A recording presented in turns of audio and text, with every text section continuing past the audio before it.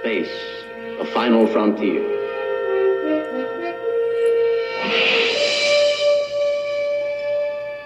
These are the voyages of the starship Enterprise. Its 5-year mission, to explore strange new worlds, to seek out new life and new civilizations, to boldly go where no man has gone before.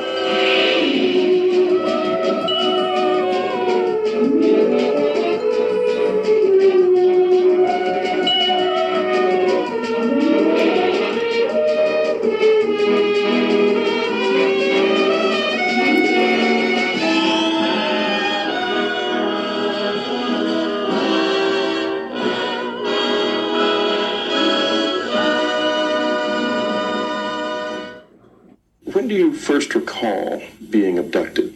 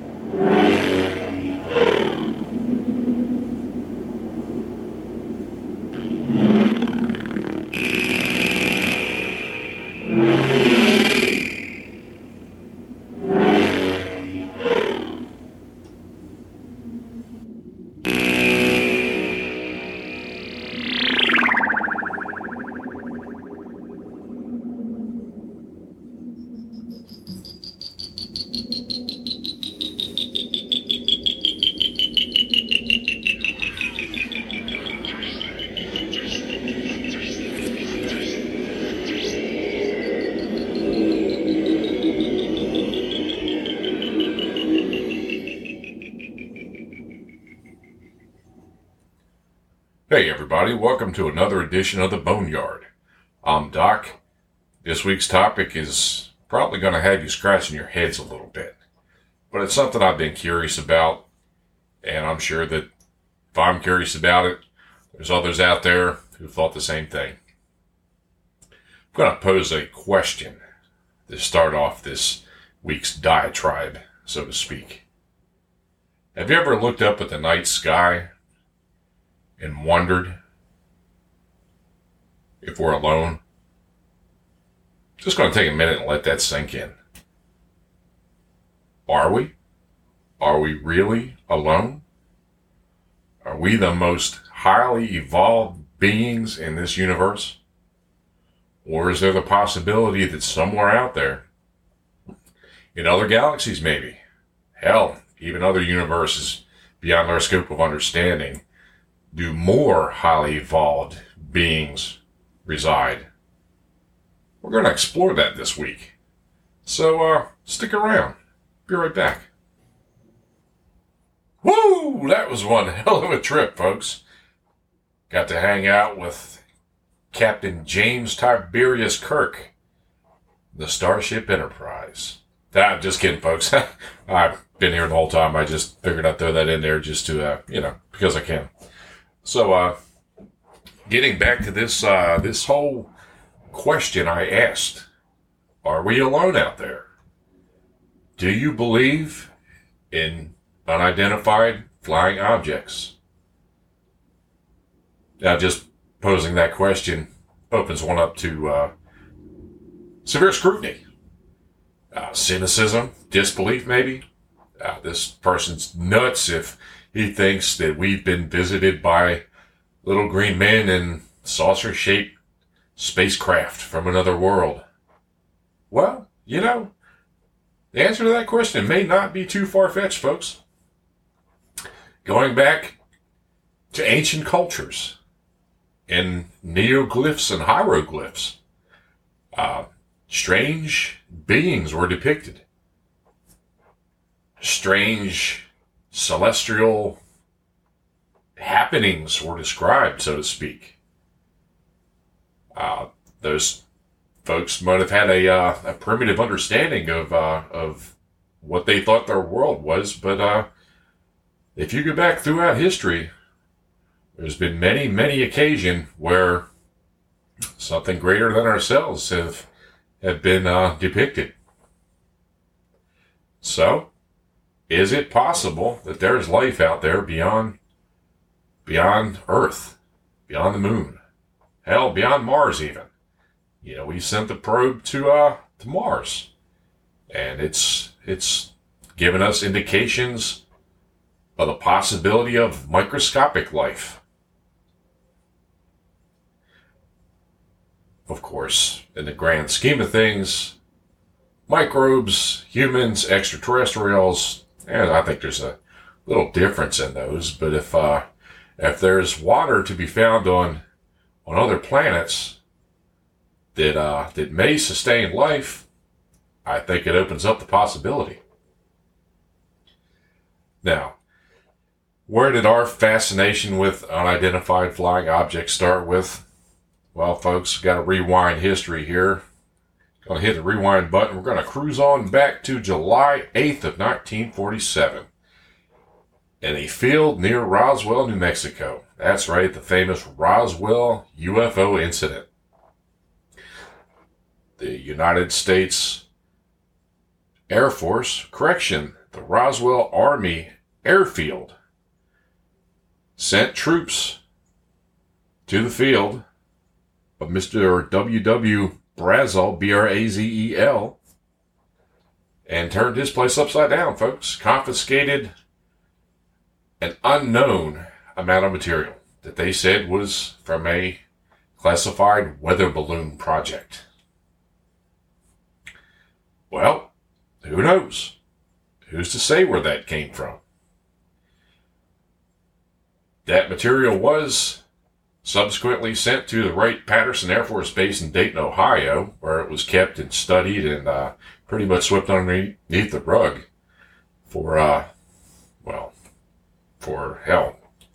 ever since. But there are those out there that believe that that was a crashed alien spacecraft. Is it possible? Sure. Is it outside the realm of possibility? I don't believe so. I think everything is possible.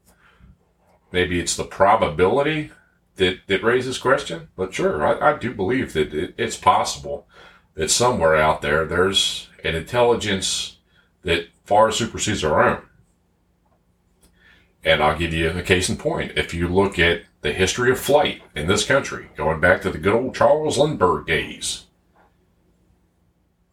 the advances through history of modern flight, jet propulsion, spacecraft, stealth technology, where the hell did that knowledge come from? Where did we learn to develop that technology? Did we have help? Were some outside influences involved? Hey, I don't know. I'm just throwing this out there, guys. I honestly believe that there are, out there somewhere, maybe even closer than we may realize, other species. Does that make me crazy? No, folks. It just means I'm opening my mind up to the possibilities of what could be. Yes, we are an intelligent species, folks. We have high IQs. We have a thirst for knowledge and a quest to find answers. Got all that. Do we know it all? No. Not by chance. You know, I'm reminded of a little movie that came out in 1982 called E.T., the Extraterrestrial. Everybody's favorite lovable alien, so to speak. He got stranded here. He figured out a way to call home. They came and got him. But I'm going to pose this question, folks. Are we frequently being visited? other life forms. And before you write that question off as crazy, the United States government has an organization ran from the Pentagon called the Advanced Aerospace Threat Identification Program. Yes, folks, our government studies UFOs. Now, wait a minute. What in the hell is he talking about? Before you get all skeptical and cynicism on me, folks, going back to 1947 through 1969, United States Air Force was involved in a project called Project Blue Book, which specifically went out to debunk claims of UFOs. Now, I'm going to throw some numbers out here, folks. Out of the 12,618 total reports that they investigated, 701 remain unsolved, remain unidentified. What does that say? That means out of all those reports that they took, they looked at the evidence, they interviewed witnesses, they looked at photographs, did on-scene investigations of the area. There were 701 cases they could not solve. They could not say, well, it was swamp gas, or it was environmental cause, or it was a meteor. It was something unsolvable. So what was it? Now it's interesting, folks. During the time frame of 1947 to 1969, during that time frame, the Central Intelligence Agency, they were working on a series of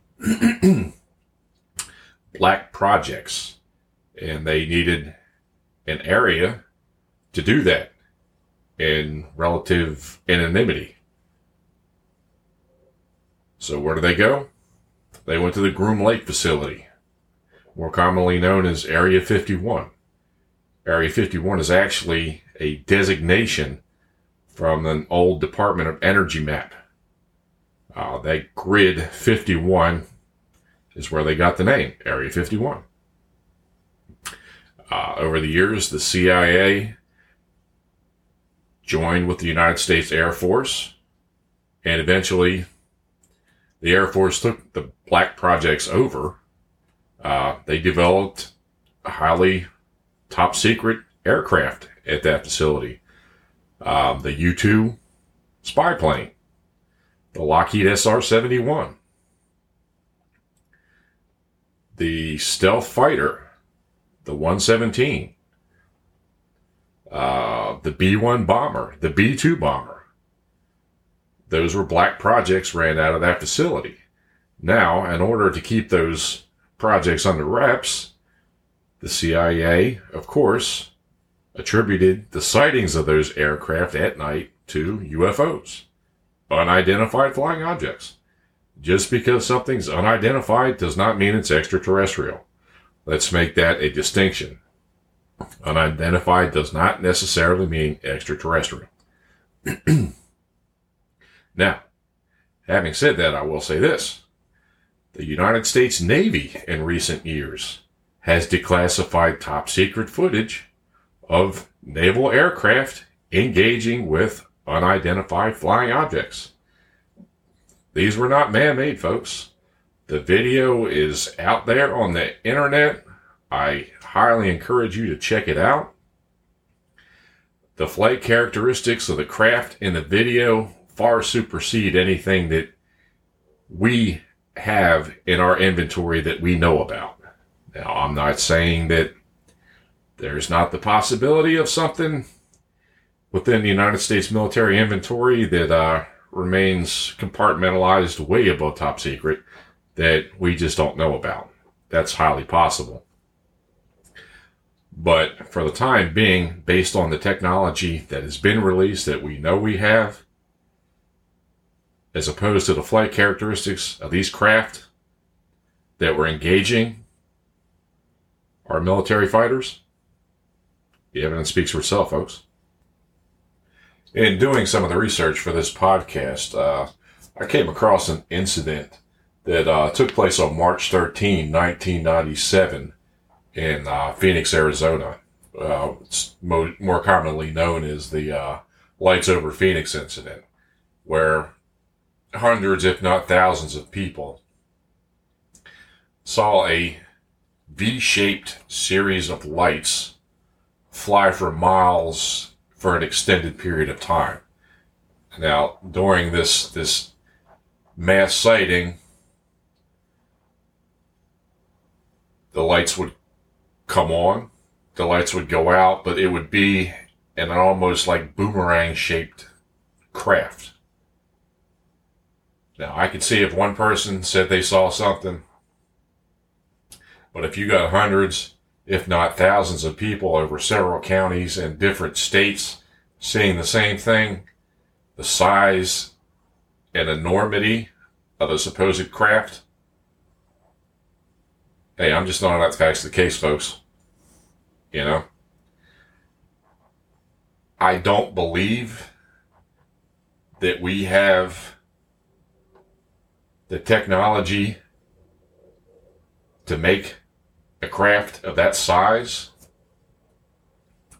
But, you know, who knows? I'm just a little squirrel trying to find his nut. That's all.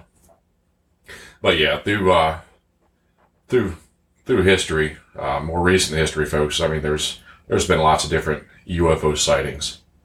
As a matter of fact, NASA, the National Aeronautics and Space Administration, has a what's the best word to an association with another organization I'm going to call, it's called SETI, Search for Extraterrestrial Intelligence. They monitor the night skies. They have technology that is constantly looking for signs of different communications, sound waves, you know, that type of thing. Anything we could intercept. So yeah, we are actively seeking answers for what's out there. Now, over the years, Hollywood has given its interpretation on the subject. Independence Day, you know, it was a big one. War of the Worlds, the original Orson Welles broadcast that literally, you know, brought this country to a standstill. If you get a chance, I highly recommend you check out that radio broadcast from the late 30s. There, it's quite interesting. So, what constitutes a UFO, an unidentified flying object? Well, there's a commonality in shapes. The saucer shape is obviously the most predominant. Cigar-shaped objects are also reported. V-shaped is another one. Triangular-shaped. Pyramid-shaped. Now, let it be known, folks, that I am not an astrophysicist. I am not an engineer. I do not design aircraft. Having said that, I do believe that the technology exists outside the realms of the Jet Propulsion Laboratory to how should I put it, explore, if not duplicate and maybe replicate foreign technologies. Yeah, depending on what you believe. You know, years ago, an individual by the name of Bob Lazar came to public light and came to much public scrutiny. Turns out that Mr. Lazar was a contractor at Area 51 who said that he reverse engineered alien technology. Okay, well, maybe he did, maybe he didn't. I do believe that there is some truth to that story. I do believe that we have or had technology stored at that facility that was not of our own making. I also firmly believe that Dugway Proving Grounds, the new Area 52, so to speak, has a little to say about that subject also. So while we're on the subjects of UFOs, what are your thoughts about alien abduction? You think it's possible? What do you think? You think these people are full of shit? Or do they actually believe that they were victims of the fourth kind, or alien abduction? As far-fetched as that sounds, believe it or not, there's a pretty famous case in March of 1993, March 12th, as a matter of fact. A logger by the name of Travis Walton and some of his buddies see a strange light in the sky in the forest near White Mountains in Arizona. Of course, they all went up to investigate. Travis got a little too close and was abducted. Travis turned up a few days later outside of town. But while he was gone, the local sheriff and everyone else thought that his buddies had murdered him. Well, they all took lie detector tests and they all passed. That's one of the more bizarre cases that I've come across. There was also a book called Communion back in the early 1990s. About another alien abduction, so to speak. There was a movie that came out in 2009. It's called The Fourth Kind. And it was about an alien abduction in Alaska. Now, from the 1960s through 2004, there were reported disappearances of approximately 24 people in and around the area of Nome, Alaska, that were believed to have been alien abductions.